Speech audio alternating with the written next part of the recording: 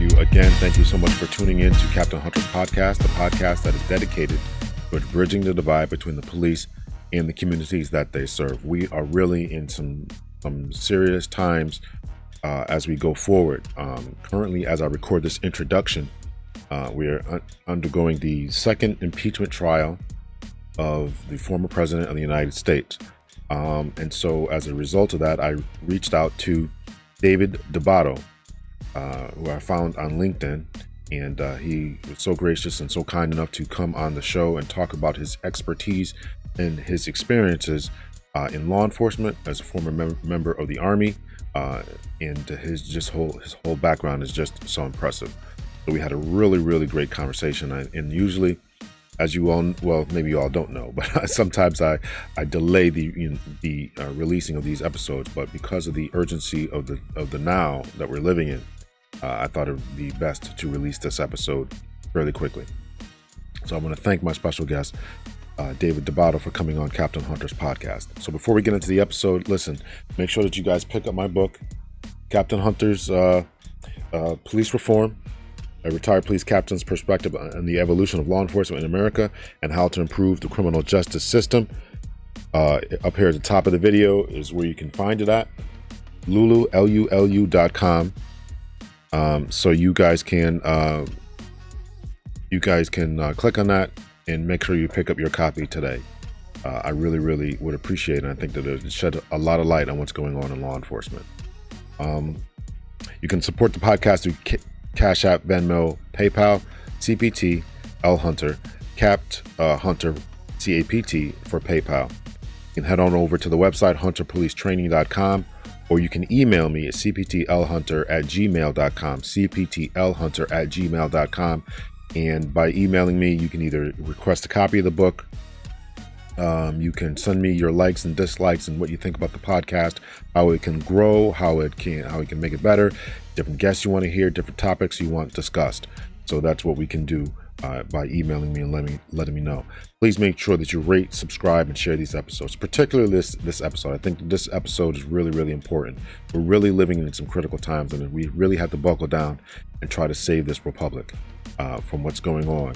There's a lot of misinformation, a lot of bad information. We are struggling with people who don't understand how to make sense of the world. We're struggling with people who don't understand how to, which way is up, how to discern information, how to tell the truth in the newspaper.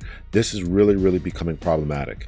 And so we don't know which sources to trust. We're listening and surrounding ourselves with information that is bad, that is false, that is wrong, and we're electing these people into offices. And I think that this is really dangerous. So we really have to get a hold on this.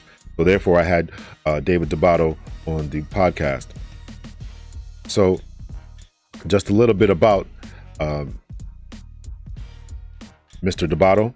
He's a retired U.S. Army counterintelligence special agent, author, consultant, analyst, and speaker. He's wrote a number of articles. Once again, I found him on LinkedIn. He can be contacted on LinkedIn. 15 years in the United States Army, counterintelligence special agent, non-commissioned officer. He was an instructor. He was also a police officer in the Yuma Police Department in Arizona. Then he was also a constable in Massachusetts as well. Educated at the University of South Florida, where he got his Master's of Arts, Eckhart College, got his BA from there, and another Master's of Arts from Fort Hays State University. So he does a lot of articles. He has a website called protectingtherepublic.com, protectingtherepublic.com. He can be reached also as email as info@protectingtherepublic.com. Also, you can find him on LinkedIn as well. A lot of different articles, a lot of good, really good stuff. And it's not very often that I meet someone who's so much in line with my frame of thought and my frame of thinking. He also released an episode, or he released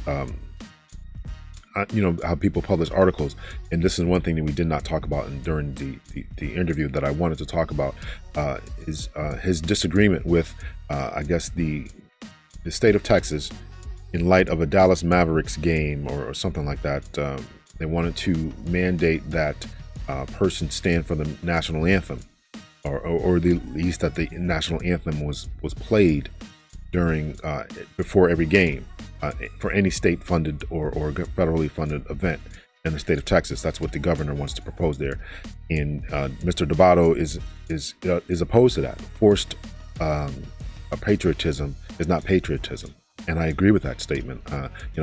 I too love this country, and I want it to be the best that it can be. But I don't think we ought to force people to become patriotic. So we didn't get a chance to talk about that, but that's just another area that Dubato and I certainly agree.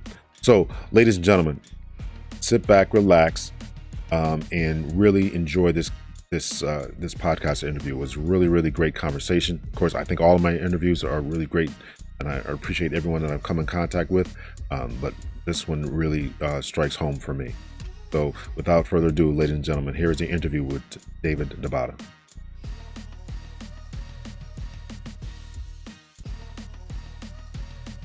So we'll jump into it here. Thank you so much to my special guest for today, David Dubato, former Army intelligence officer. Thank you so much for coming on the podcast. I really appreciate it. You bet. If you just tell us a little bit about yourself. I know I gave you a little brief introduction there, but tell us about what you've been doing these last few days and all that kind of stuff. Well, as you said, I served in the Army. I retired as a counterintelligence agent, served in Iraq during the war, at the very beginning of the war in 2003.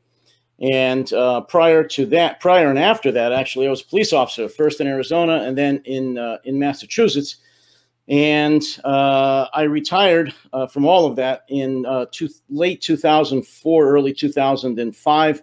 And since that time, I have been writing and speaking about a number of issues, specifically on police-related matters, law enforcement, and of course, military intelligence-related matters. Kind of a geopolitical analyst, if you will, and I've written a number of articles and actually some books about that, and given some presentations at various conferences. Very nice, very nice. Can you give us the name of those books? Well, I've got a series of books out actually called CI, Army Counterintelligence, and there's 4 books in that series, and they loosely chronicle my experiences in Iraq and then afterwards. The first one specifically is about my experiences in Iraq, even though it's fictionalized. The rest of them are pure fiction. I've also got a number of magazine articles out, some of which you may have seen on my profile on LinkedIn. I've written for a number of different magazines. Most recently, I've posted most of them on LinkedIn, although I have some on a think tank, which I've written a number of articles for as well, but they're all there on my LinkedIn profile as well. Yeah, very good. As I mentioned before we started recording, that I was just kind of reviewing them, and it's all good stuff. The vast majority of stuff, I certainly agree with, and I'm glad that somebody's out there saying these things.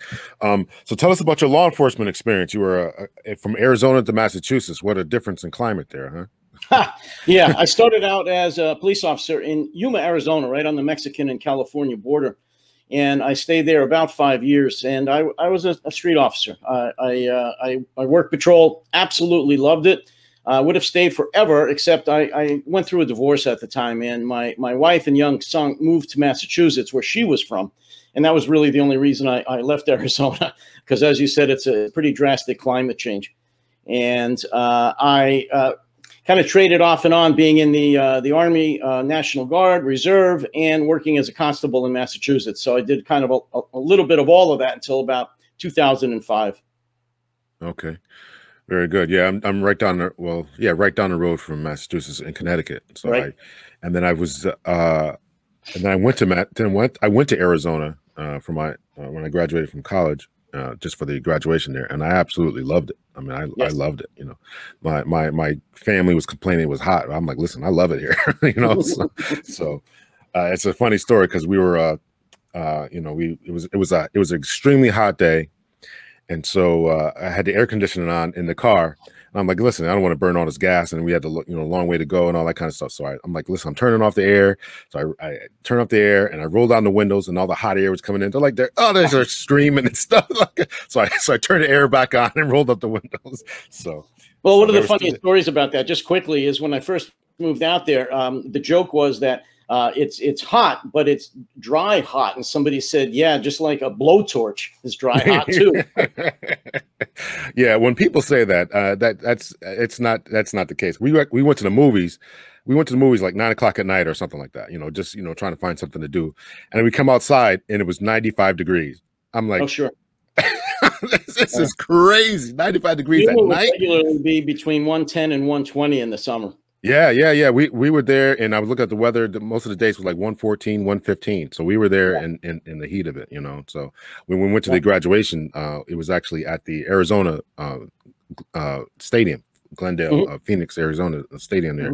So they had the mist all outside, so people could stay cool, Yes. So, yes. Yeah. So Arizona's hot. So anyway, anybody who hasn't been there, it's a hot place.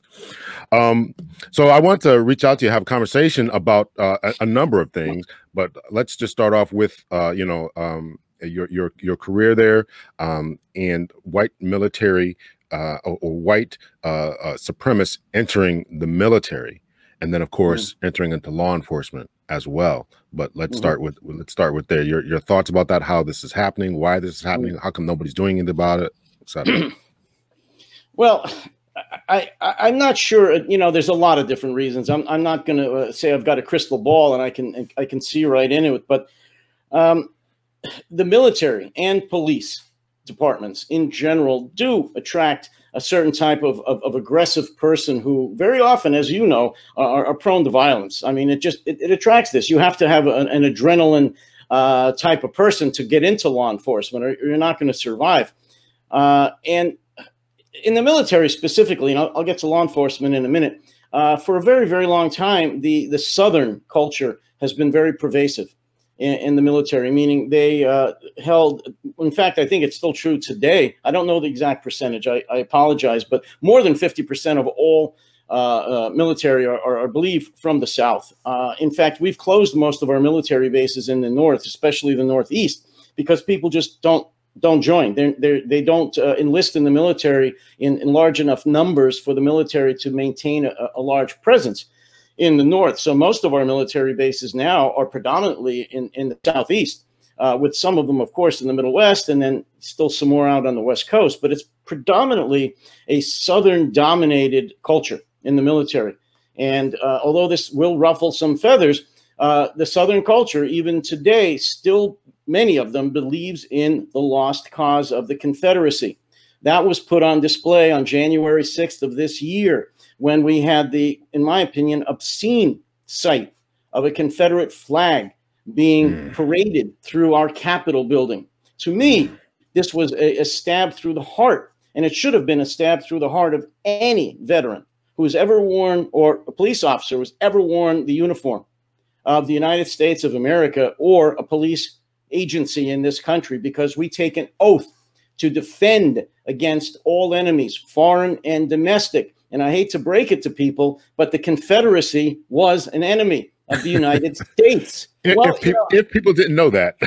Well, a lot of people still don't know that. I mean, a lot of people, believe me, I speak to them every day, believe this was a states' right issue, and it was just a difference of opinion, a political issue that happened to be settled over 4 bloody years, and that it wasn't really all that people think it was, that they're not so much different.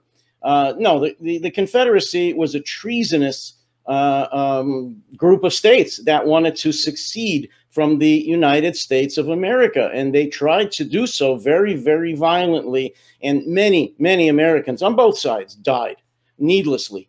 And to see that flag paraded through the Capitol, and to be paraded around outside the Capitol before and after that, I still get very angry when I see that. So the point I'm trying to make is this attitude of the lost cause, the Confederacy, and all that goes with it, which does include slavery, racism, and the fact that many people in the military and in law enforcement who have that attitude still have not accepted the fact that we are a multiracial country. It is not just a white Christian nation. And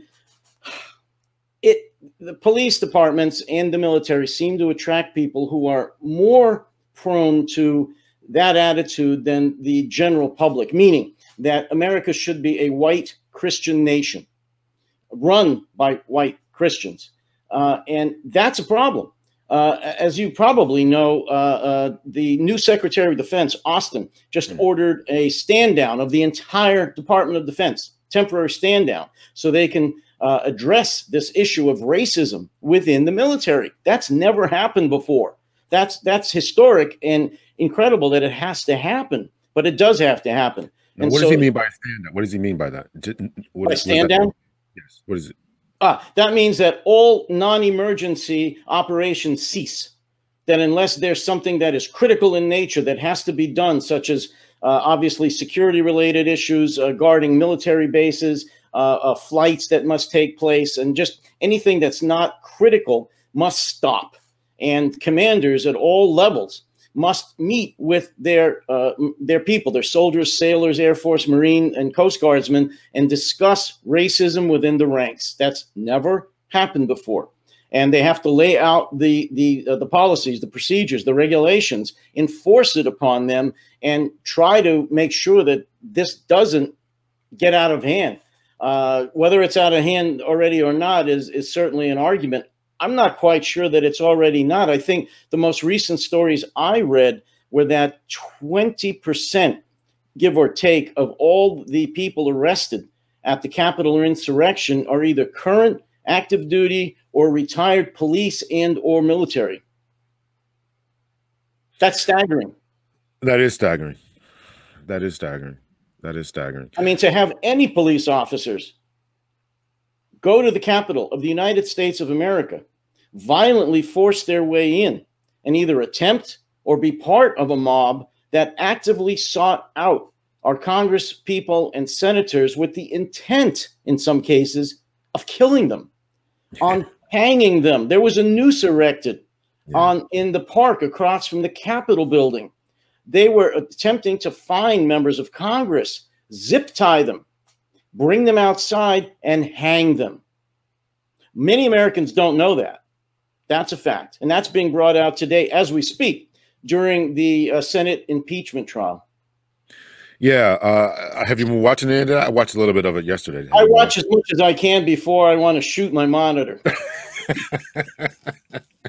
It's the prosecution there is really doing a fantastic job. Agreed. They really, really are.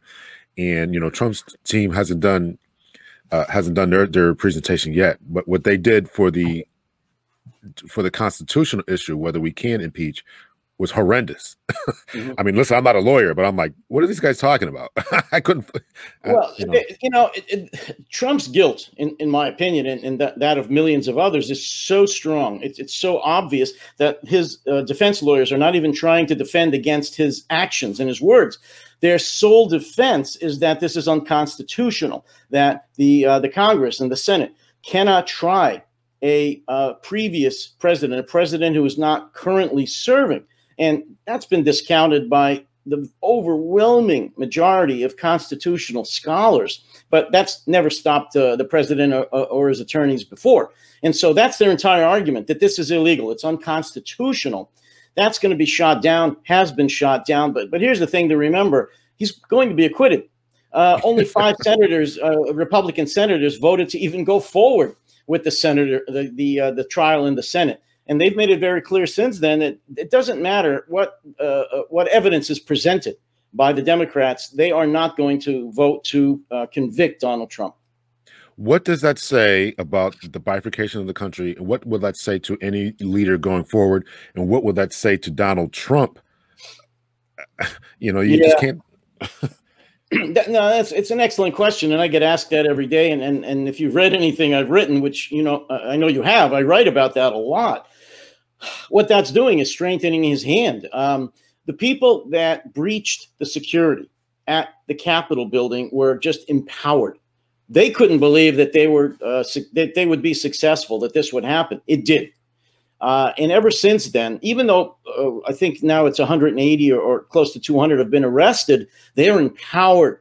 They feel that the only thing they could do now is more of the same. Donald Trump is sitting down in Mar-a-Lago in Florida, acting like a government in exile. So what it's going to mean when he's acquitted is that the Senate is with him. The entire Republican Party is with him. That 74 million people who voted for him are with him. That he can now pretty much do whatever he wants and not worry about any legal sanctions. That's very, very dangerous, in my opinion. And you posted an article about the state of Florida seeking to possibly arrest him for his actions in the phone call when he was trying to subvert the phone call. Well, actually, yeah, I mean, you're correct. It's the state of Georgia, actually, which is even better. Yeah, that's okay. He, as you may remember, he threatened several times the Secretary of State and a lot of the election officials, and in fact, the governor of Georgia, to try to change the results of the election. He strong-armed them. And those phone calls, at least one of which, if not more, were recorded. He literally sounded to me like a mafia don, telling them that they need to do this. That they just need to overturn this election. I forget the exact words, but they need to find 18,000 votes. He doesn't care how they do that. Blatantly illegal. So they've been tossing this around since he did that. And now I think it was yesterday, they find one district attorney in, I think it's Gwinnett County, north of Atlanta, decided that she, a Democrat, is going to file is going to conduct a criminal investigation, a grand jury investigation, to see if there's enough evidence to formally charge President Trump, ex-President Trump, with a felony, with tampering with the election in Georgia, which is a major felony. And I'm not sure I forget the possible sentence, but I believe it's at least 5 years. But there's probably more than one felony she can charge him with. But this is the first of what I believe will be many state-brought criminal cases against Donald Trump. Oh, you think there's going to be more coming? Absolutely. There's a whole lot of them coming from the state of New York. That's been brewing for a very long time, both civil and criminal. But I think it's the district attorney of Manhattan is currently pursuing several tax-related fraud charges against Trump and the Trump organization. I believe the attorney general of the state of New York is also pursuing criminal and civil charges against Trump. They were just waiting till he's out of office.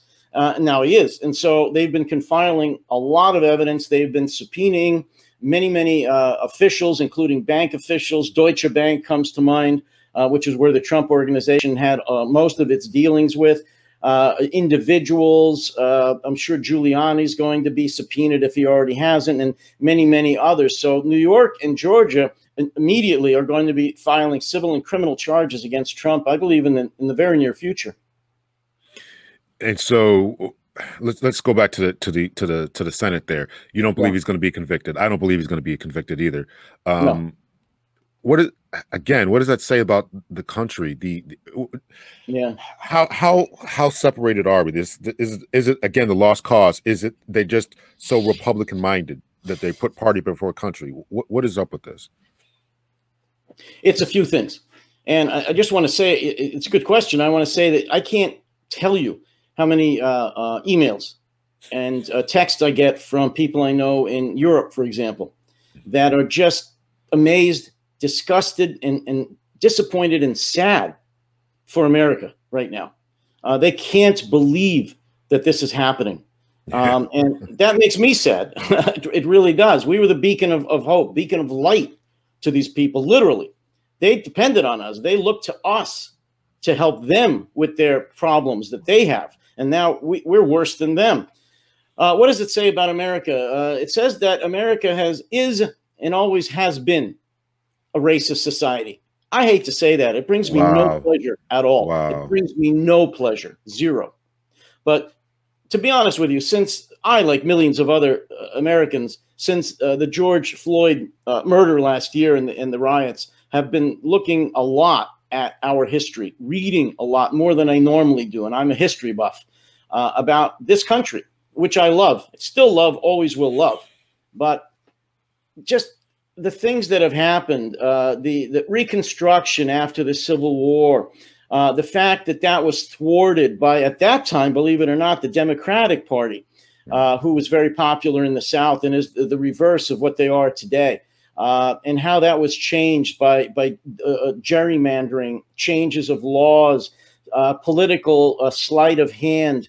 And so the laws that were passed after the Civil War were thwarted, were changed, and black senators, black congressmen who were elected were kicked out, so in some cases lynched, and were never allowed for almost a century to serve again, to have any elected black officials again since that time. Most Americans don't know that, or if they do, they don't care. And yes, in the mid-'60s, then, of course, we had the Civil Rights Act, the Voting Rights Act, and so many positive things that have happened for real.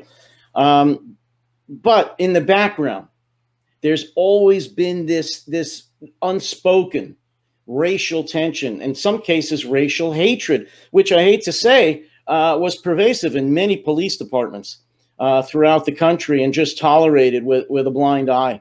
It just was. And that never went away. That never went away. So what does it say about us as a country? That we've always been a deeply racist country. We've hidden it very well. We've had many, many moments of clarity and of trying to do better and of doing better and actually succeeding in making this a better country. But that's always been followed by two steps back. Things that have happened, whether it was after Reconstruction, whether it was the lynchings of the late 19th and early 20th centuries, whether it was the stepping after the Voting Rights Act and the Civil Rights legislation of the 60s, whether it was now with the George Floyd and many other incidents from the last few years. And what happened was we unfortunately elected the racist in chief, somebody who could just set a match to all that racism that was already brewing under the surface and allow it to just seep to the surface and blaze out of control. And so I was amazed, I have to admit, even though I knew it was there, I was amazed at how large a percentage of this country have deep-seated racial hatreds, and not just against people of color, against anybody who's not what they perceive as an American, foreigners of all kinds, non-Christians, anybody who they don't think was an original American, somebody who they believe doesn't belong here. And Trump really, and now the Republicans have allowed them to do that, not just in voice, but as we've seen on January 6th, through violence. I would add to your litany there of racist incidents, the election of Barack Obama. That's when I think a lot of things really kicked off. I read an article stating that before his election, there were less than, I don't know, I don't even remember the number, less than maybe 900 racial groups, but very loosely put together. Then after his election, that swelled to well over 1,000, and they began to solidify.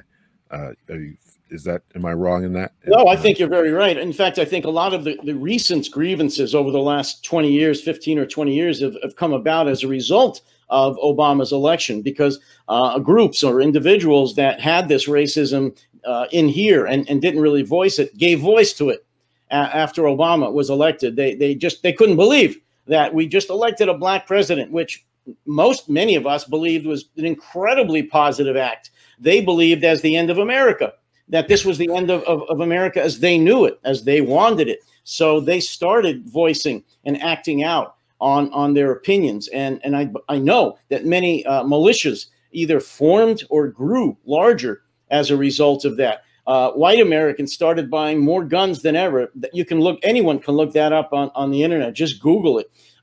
Firearms and ammunition started flying off the shelves after Obama was elected. Many people anticipated and in many cases wanted a race war. Absolutely crazy. And the GOP, the Republican Party, did absolutely nothing to stop that. If anything, they fanned the flames of that. And as I said, almost 5 years ago now, Trump just absolutely poured gasoline on the fire. And in my fire raging out of control in terms of violent racism and white supremacy. We had the attack. It wasn't quite as severe as the Capitol, but on Michigan, and no one really stepped up. And that was, many people are looking to that as a dry run. Yes. And no one stopped it. I don't even know if there was any prosecutions or what's going on with that.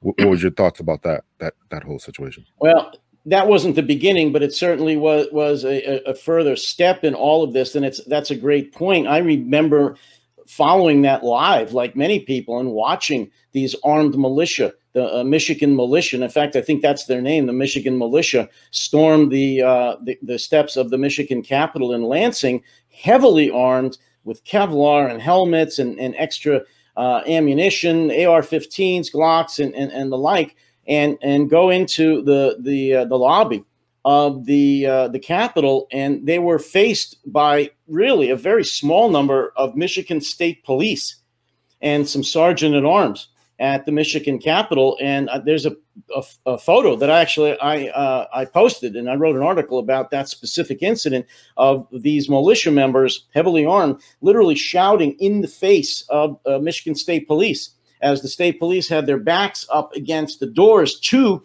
the Senate chambers as the Michigan Senate or Congress State House was in session. And those people, the militia, wanted to get into that chamber while they were in session, and God knows what, shoot them, kidnap them, nobody knows. Fortunately, they were able to keep them out at that point. But my question was, and still is, why were they allowed in there in the first place? Why wasn't there a more robust law enforcement presence? And what is this about Michigan that allows open carry? By the way, they weren't violating the law. In Michigan, there's open carry. Anyone can carry any weapon they want openly. So they did. They carried them by the hundreds to the Michigan State Capitol, and the state police were vastly outnumbered and outgunned. So that was the main reason they didn't pull any weapons on the militia. They would have been slaughtered, but that should never have happened. And since then, you're right, nobody's been arrested, in my opinion, and that open carry law has not been changed or even brought up. And as you know, not too long after that, the Michigan governor was almost kidnapped. The FBI, fortunately, thwarted the kidnapped attempt by Michigan militia members to kidnap her and possibly execute her for, of all things, enforcing the mask mandate and quarantines to try to protect them from COVID. So Black people, African Americans, are rioting in the streets. Yes. Protesting because, we get kneeled on, get slaughtered. And white domestic terrorists are rioting, trying to kidnap governors because they have to wear masks. Yes. Yeah. I mean, what really gets me about that whole issue, the BLM riots of last year, after the several actually murders of individuals. What really gets me about that is every day I have to argue or defend against somebody who's saying that, well, what about all the vandalism and destruction that happened during the BLM riots? Why don't you Dems or Libs, of which I'm neither actually, talk about that? Why are you always talking about the Capitol insurrection or militias or something like that? And it's staggering to me, amazing to me that there's any suggestion of equivalence between the legal, for the most part, legal protests and right.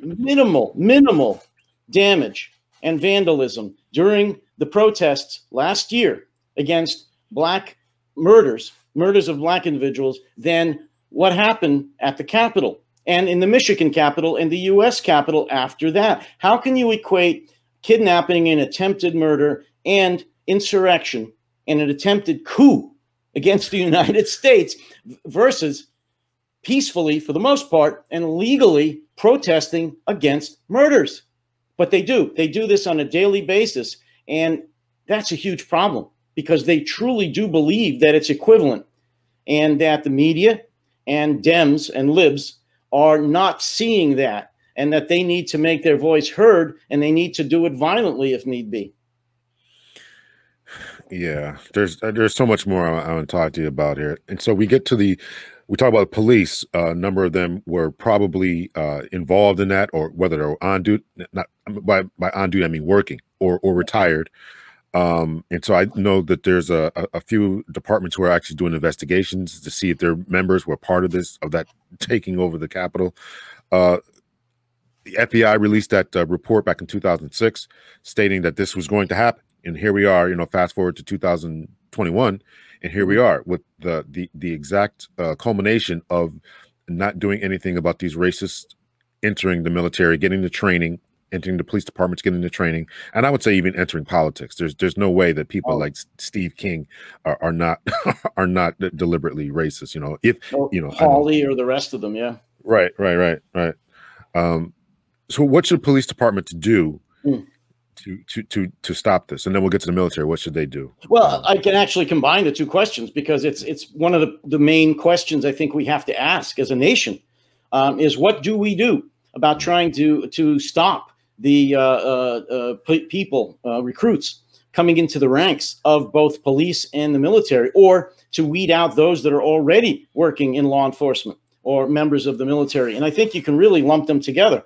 In fact, I just wrote about this today, so it's fresh in my mind because somebody else asked me about that. The first step was already taken by Secretary of Defense Austin. We need to, as a nation, address the problem. And by him having the military stand down, meaning cease all non-emergency missions to address this problem, is a huge first step. I believe police departments need to do the same thing. The president can't order all police departments, all 18,000 plus police departments to stand down and address this problem. He can ask, and I think he should. Possibly the Attorney General would be a much better venue, or the Department of Justice, for doing that, making a request of every law enforcement agency in the United States to do their own version of a stand down, which would be to have commanders, police chiefs, watch commanders, whatever, talk to their people about this issue. A mandatory issue. I know all officers hate mandatory meetings and trainings and all that, but this is crucial. That would be a start, but that's not going to solve anything. What they need to do after that is they need to develop and implement a much better, comprehensive, thorough vetting program, background checks for police recruits that specifically target extremist organizations, and yes, right-wing extremist organizations, white supremacist organizations, but all kinds. I'm not going to just say it's right-wing or left-wing. All extremist organizations. We don't need violent extremists of any persuasion in police departments or the military. That's crazy that we should accept it. It has to be done, and that includes much more in-depth background checks. I know today everybody has tattoos. You should not be allowed to wear racist tattoos. You should not be allowed to wear swastikas. You should not be allowed to wear obvious symbols of white supremacy. But yet, some departments allow this. It's freedom of speech, and it's protected. Many of them say they do. That's wrong. That's got to stop if we want to address this issue.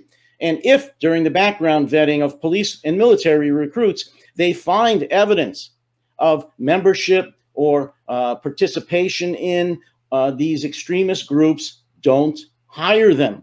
Don't even let them in the police department. Don't allow them to enlist in the military. That's the second part. The third part is they need to do the same thing with currently serving officers and members of the military. They need to enlist their own criminal investigation agencies within all the military to look for and seek out those members that are currently affiliated with extremist groups. And that can involve many, many different aspects. They can involve barracks checks, lockers checks, interviews, all the things they normally do anyway. And if they, social media, obviously being a primary one, checking that. And if they find there's evidence of membership, affiliation, or leanings in any strong capacity towards racist organizations, they need to be discharged. They need to be, in the sense of the police departments, they need to follow their policy for disciplinary procedures, of course. But they should be separated, in my opinion, from a police department or from the military. Let me step back one.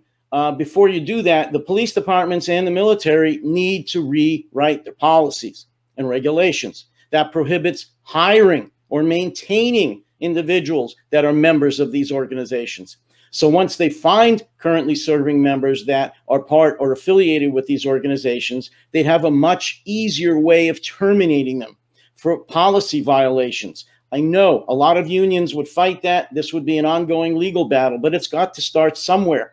And the departments have to start rewriting their regulations to typify or to amplify that or to lay that out. So it is easier to either suspend and or eventually terminate them. The same thing for the military. It's easier in the military. They need to have regulations that prohibit this activity. When members are found, they need to be subject to immediate UCMJ, Uniform Code of Military Justice action, and if possible, separated from the military. And then further, after that, that information, if they're separated because of affiliation with an extremist group, should be forwarded to law enforcement for further tracking. Because just because they're discharged doesn't mean they're going to stop. If anything, they're going to be more of an active member because now they have a grudge.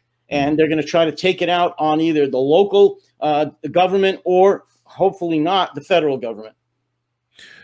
I think you gave us a very good rundown as to what they should do. What does that do for recruitment and retainment? Now, I read an article a number of years ago where, actually, I think it was just a couple months ago, where the military actually was doing something to weed out this process. And then they actually stopped asking, almost adopted a don't ask, don't tell, because they didn't want to hurt recruitment because they had so much going on in Afghanistan and Iraq and all that kind of stuff. What does that do for recruitment and retention? It's a good question. I think it's going to help recruitment and retention. Why?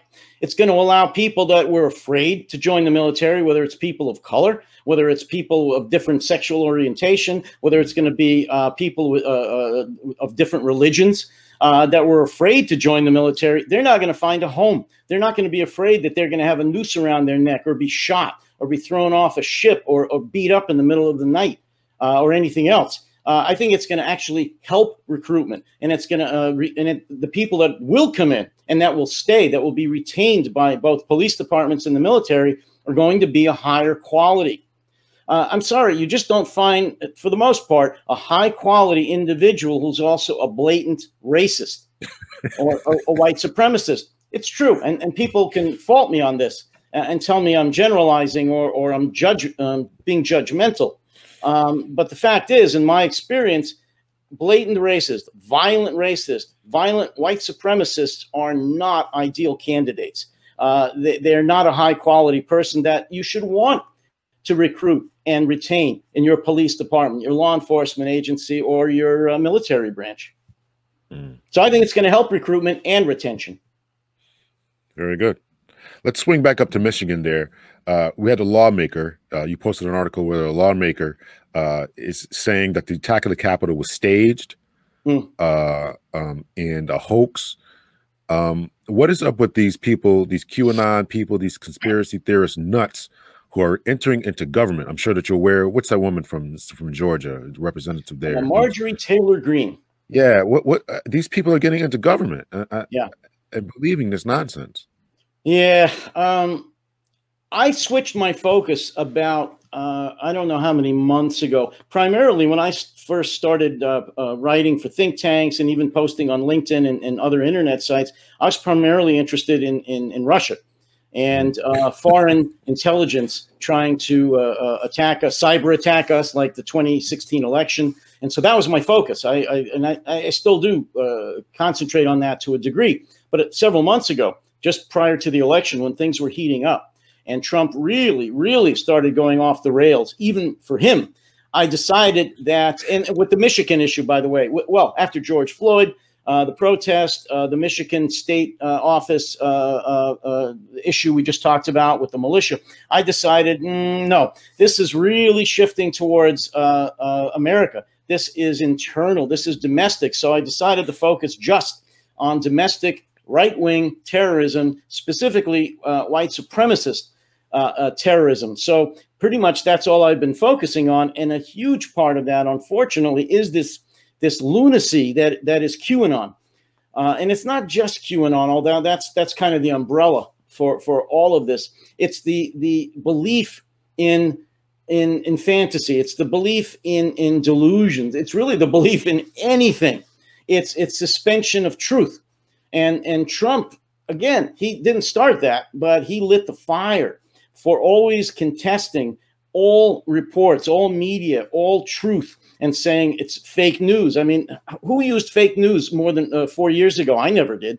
That's something that goes back to Stalin and Hitler and Goebbels.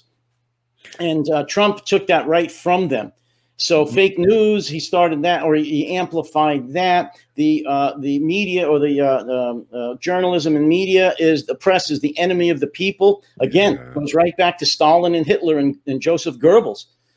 So that's nothing new, but he amplified that. So the QAnon and the anti-truthers are a growing problem in this country, and I believe it almost dwarfs everything else. And the white supremacists, the radical right wingers, the Trump supporters have just latched onto this because, for the most part, they feel that they're being ignored, rightly or wrongly. That's their grievance, that the rest of us are not listening to them, and that the only way that they can voice their grievances is through violence. And that since we're not listening, and they feel left behind, excuse me, not just by Democrats and libs, by the world, by technology, by modernity, by just things that are going on. Many of them are unemployed, underemployed, have drug problems. The opioid problem has devastated middle America and poor America and the central part of America, industrial America, farm America. So they have no answers. They're scared and they're angry and they're in many cases starving, and they can't provide for their families. So what do they want? They want easy answers to everything. And what provides easy answers is fantasy. If you can make up an answer for virtually anything, that's great. That now I feel better. I have an answer. Even though it's crazy, it's an answer. So they're so desperate, they're latching on to this. And Trump, even though he didn't know what he was doing, just knew intuitively that was the way to go. And so he kept feeding them all these falsehoods, and they kept buying it. And it led to QAnon. QAnon's only been around for 2 or 3 years, since I believe 2017, 2018. It's not been around long.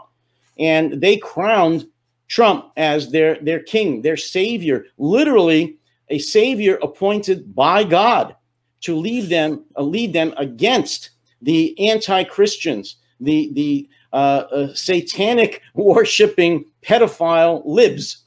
And they believe that he was literally anointed by God, and they will follow him to the death to try to bring him back to power.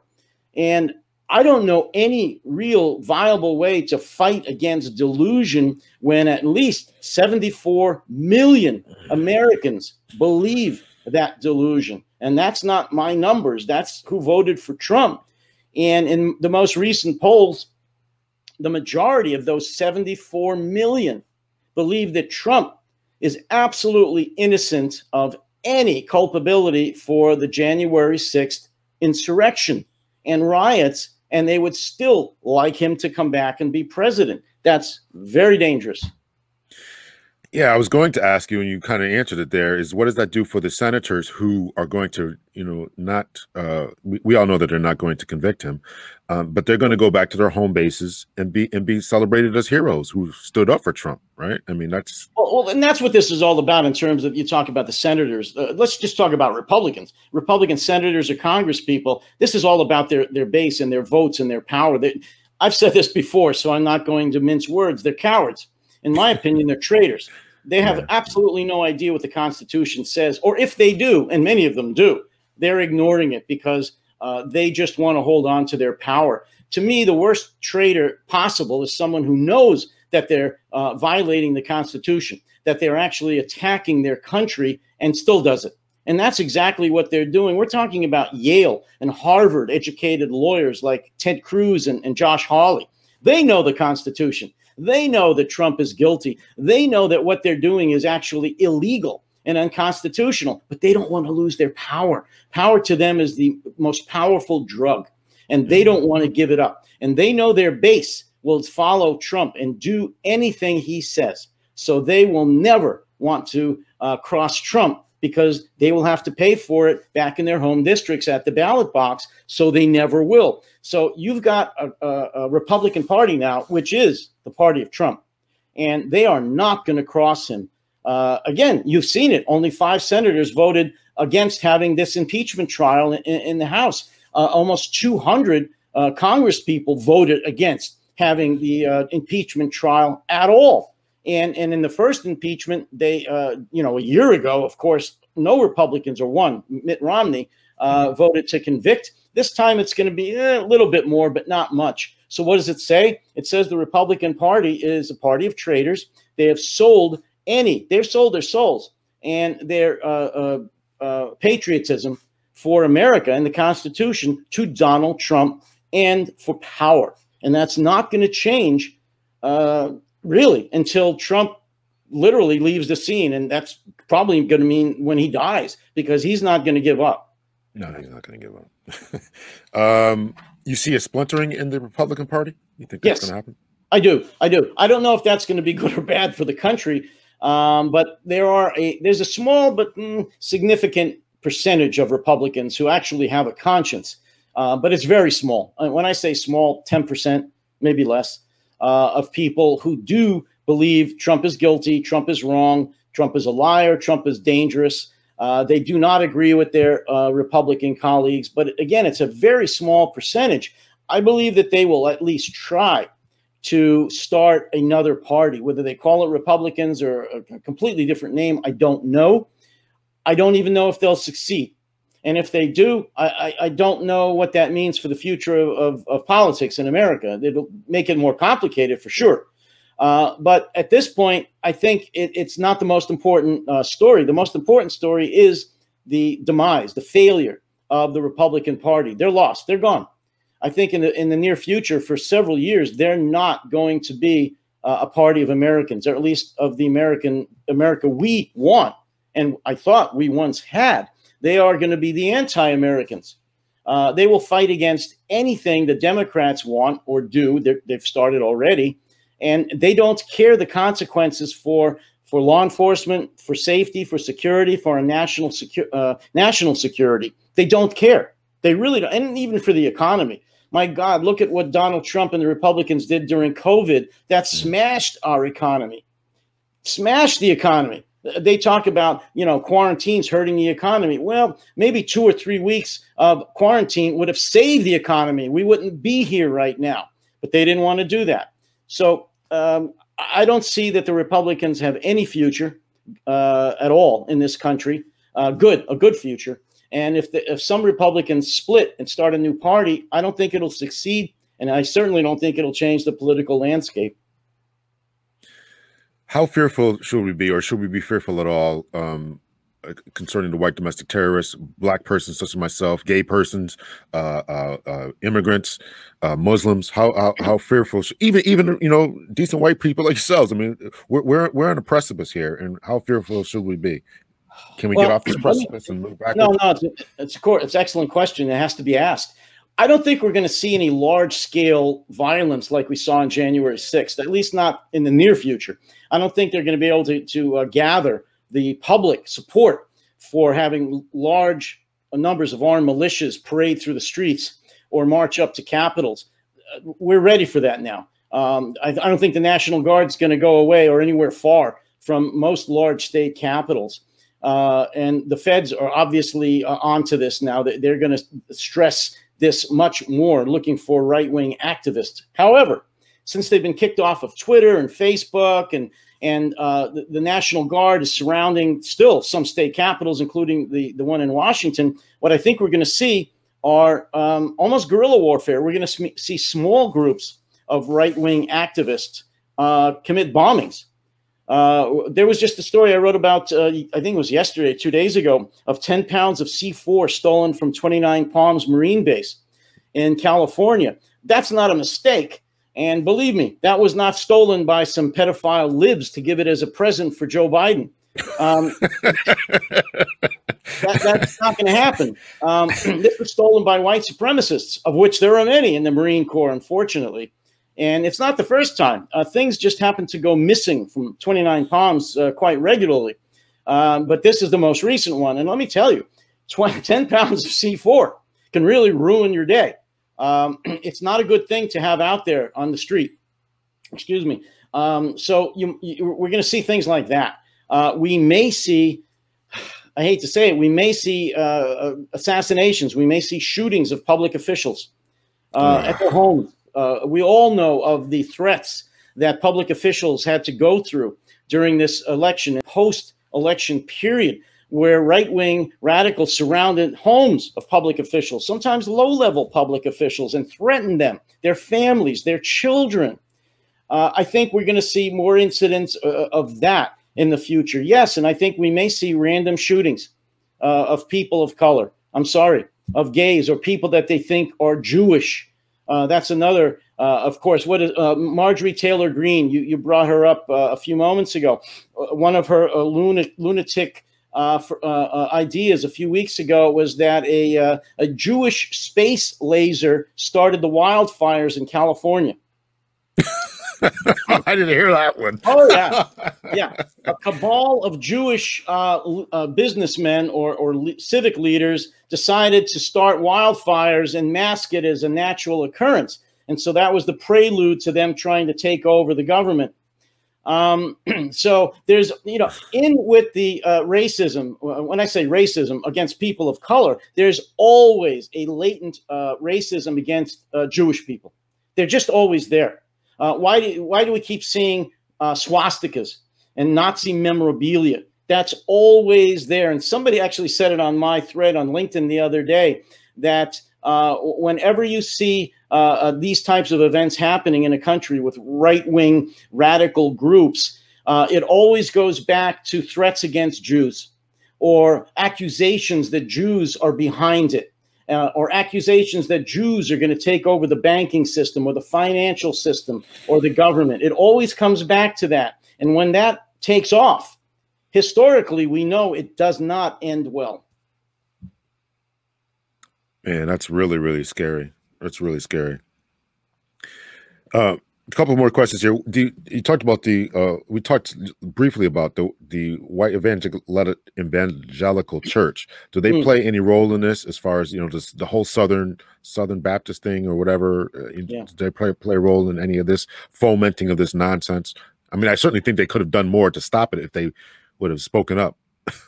Yeah, no, that's a very important question. Yes, the white evangelical Christians in this country are very much a part of this right-wing white supremacist problem. I don't know how familiar you are with Christian nationalism, the movement called Christian nationalism. Most Americans aren't, even in law enforcement, definitely not.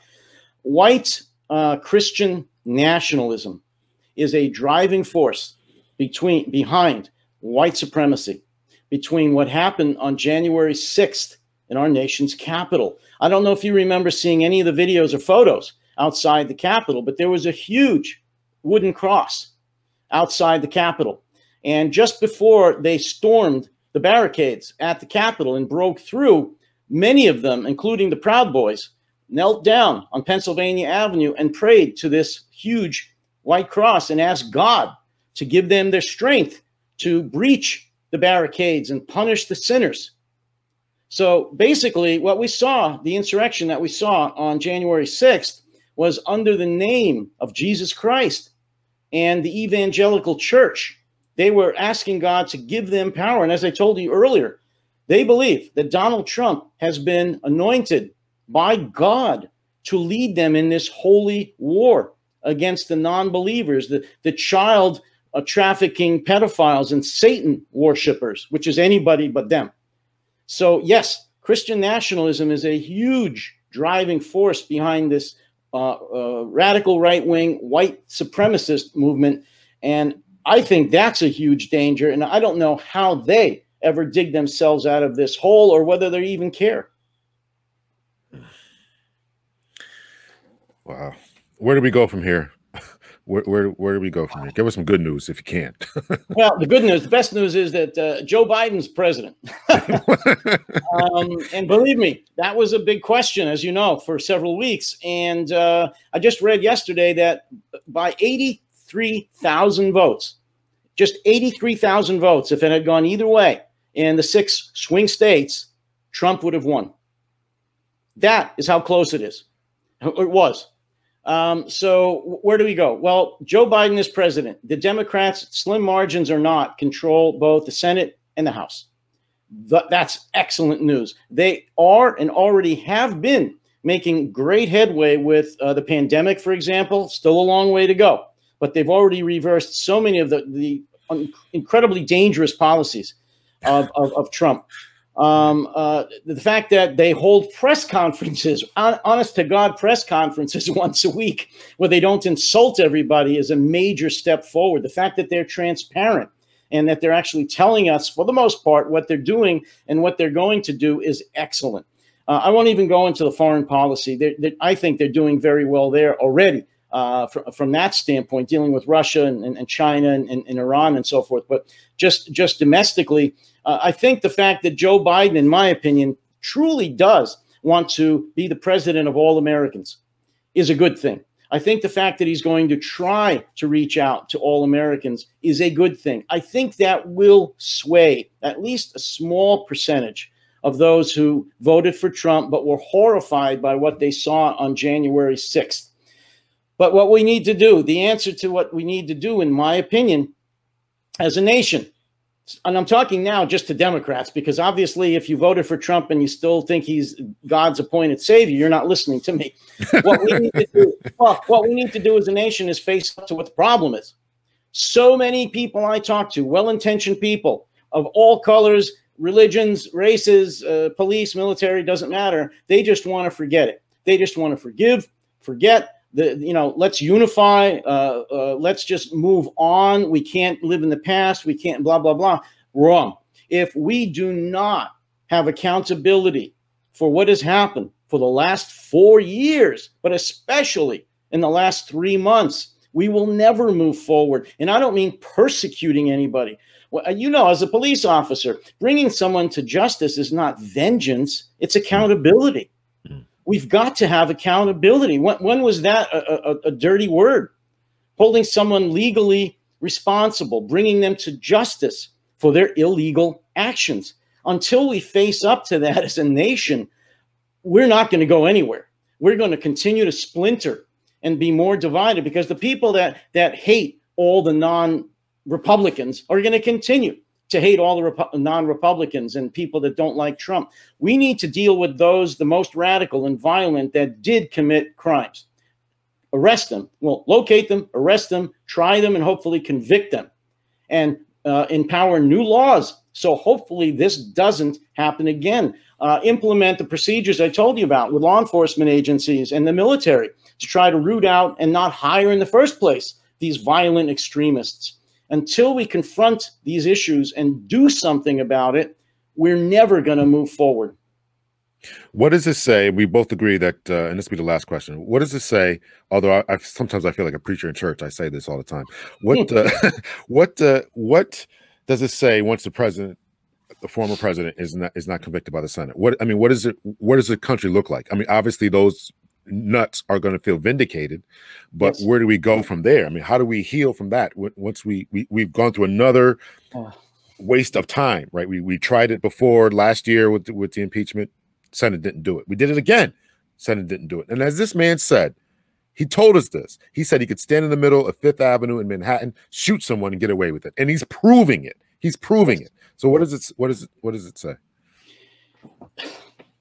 Unfortunately, in my opinion, it will say that we still are a deeply racist country.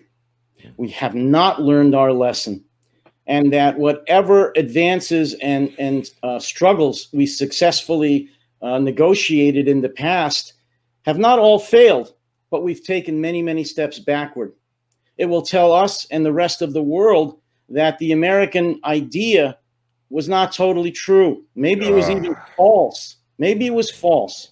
Maybe it was never true, but it's certainly not true today. What it will tell us is that almost half the country doesn't believe in the ideals that are enshrined in the U.S. Constitution, no matter how many times they wrap themselves in an American flag and call themselves patriots.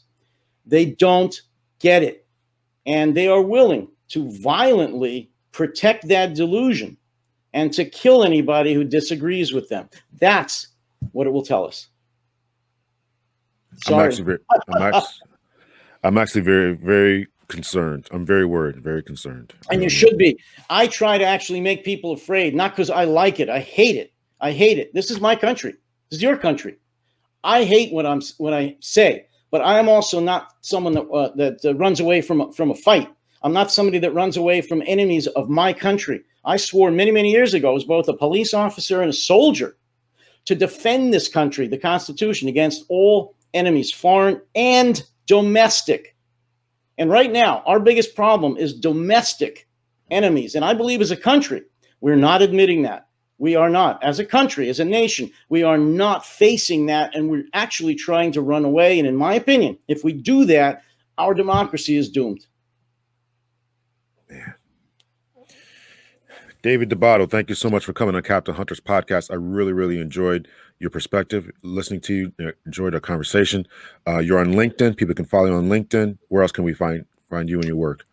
You can find me on my website, which is not updated as much as I'd like, which is Protecting the Republic, protectingtherepublic.com. And there they'll find some more articles and some podcasts and so forth.